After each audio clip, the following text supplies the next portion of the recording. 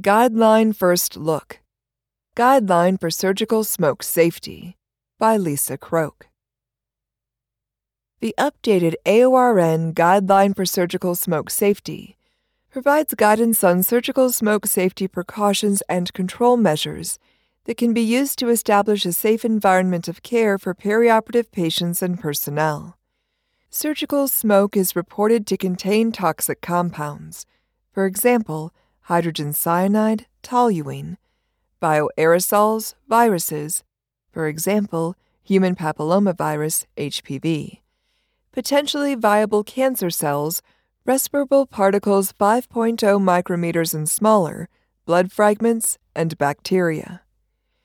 According to Emily Jones, perioperative practice specialist and lead author of the guideline, the content in the updated guideline was reorganized to align with the hierarchy of controls from the Centers for Disease Control and Prevention and the National Institute for Occupational Safety and Health. Quote, "This hierarchy promotes safer work environments by applying a systematic approach to identify and implement the most effective method to reduce exposure to the hazard of surgical smoke." End quote, she said. Quote, "Safe practices to consider as part of this hierarchy include eliminating the hazard, such as avoiding the use of surgical smoke-generating devices, substituting the hazard, such as using a different device or a lower energy setting, using engineering controls, such as implementing surgical smoke evacuation and filtration, using administrative controls, such as creating policies and procedures, and using PPE, personal protective equipment, such as respiratory protection." End quote. She added that teams should implement the highest level of control possible to eliminate the hazard of surgical smoke, and if elimination is not possible, the team should use the next level in the hierarchy. The original guideline was first released in 2016, and the updated version will be available in the AORN eGuidelines Plus in October 2021. Smoke-free environment. The section on establishing an environment free of surgical smoke was reorganized and includes both new and previously published recommendations. According to Jones, the recommendation for the perioperative team to determine a surgical smoke safety plan before each procedure during which smoke is anticipated was moved to this section to emphasize team communication, planning, and collaboration for surgical smoke safety. The plan should be revisited as surgical smoke management needs evolve, and all members of the team should understand the plan and have an opportunity to contribute to the plan. The evacuation and filtration devices and accessories selected should be based on the procedure and the anticipated amount of surgical smoke that will be generated.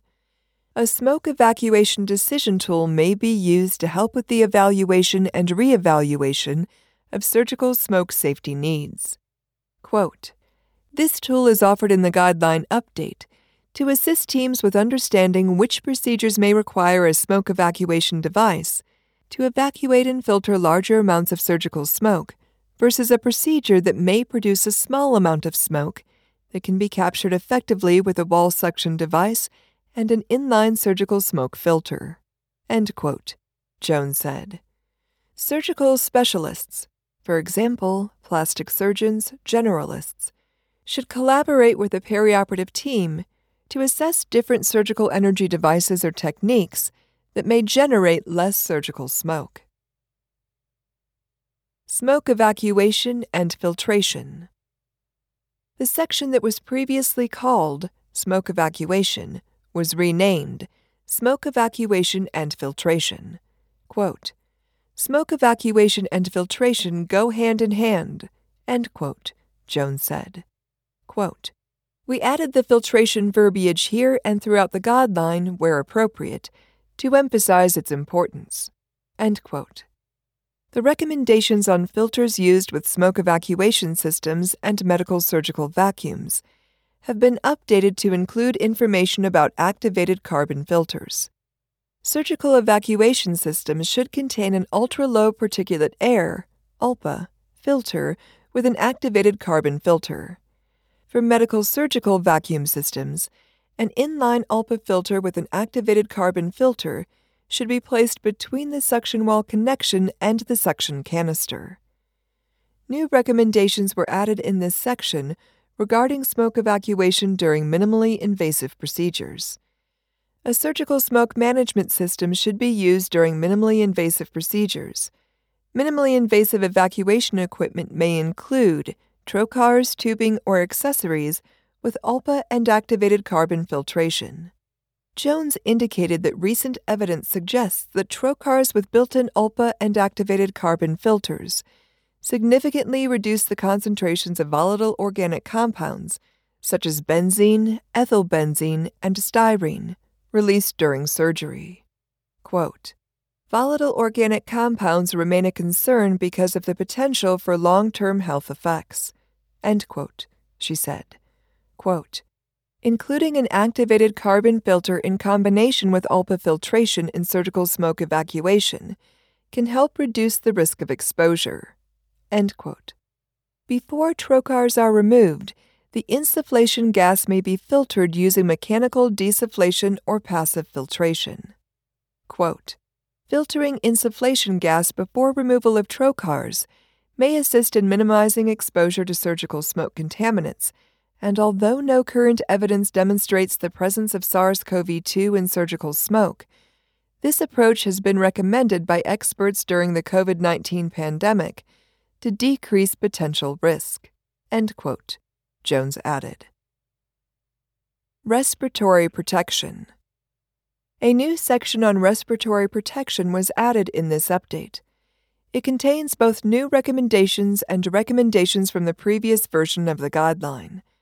According to Jones, respiratory protection was separated out into its own section in this update to highlight the importance of PPE being used as secondary protection after effective surgical smoke management practices. Quote, "Respiratory protection, such as a surgical N95 filtering facepiece respirator, is the last line of defense against exposure to surgical smoke because it is likely the least effective according to the hierarchy of controls," end quote, she said. For this reason, PPE should be used only after evaluating the risk and attempting to remove, replace, or isolate the hazard with engineering controls. The recommendation to wear respiratory protection in combination with the use of smoke evacuation and filtration during procedures in which smoke-generating surgical devices are used on tissue containing HPV was changed from a conditional recommendation to a recommendation based on new evidence and expert consensus. A statement was added that no recommendation can be made regarding HPV vaccination for staff members involved in surgical smoke-generating procedures on tissue containing oncogenic HPV types, for example, HPV 16, HPV 18. Respiratory protection also may be worn in combination with the use of smoke evacuation and filtration during open procedures involving the liver. Quote, "This conditional recommendation was added because of new evidence suggesting that there are high concentrations of fine and ultrafine lung-damaging particles in surgical smoke from liver tissue," end quote, Jones noted. Quote, "The effects of ultrafine particle exposure are thought to be cumulative. Therefore, teams should consider the types of tissue involved in the surgery and the procedure when determining a surgical smoke safety plan to prevent exposure to these potentially lung-damaging particles in surgical smoke." End quote. Conclusion. Quote, "AORN believes that ORs and procedural areas should maintain a smoke-free environment for the safety of all members of the surgical team and for the safety of perioperative patients." End quote, Jones concluded. As such, this updated guideline highlights important surgical smoke safety precautions and control measures that can be used to establish a safe environment of care. Perioperative teams should implement the highest level of controls to eliminate surgical smoke before moving to the next level down in the hierarchy. For example, using a different device, using evacuation and filtration, implementing smoke evacuation policies, wearing respiratory protection.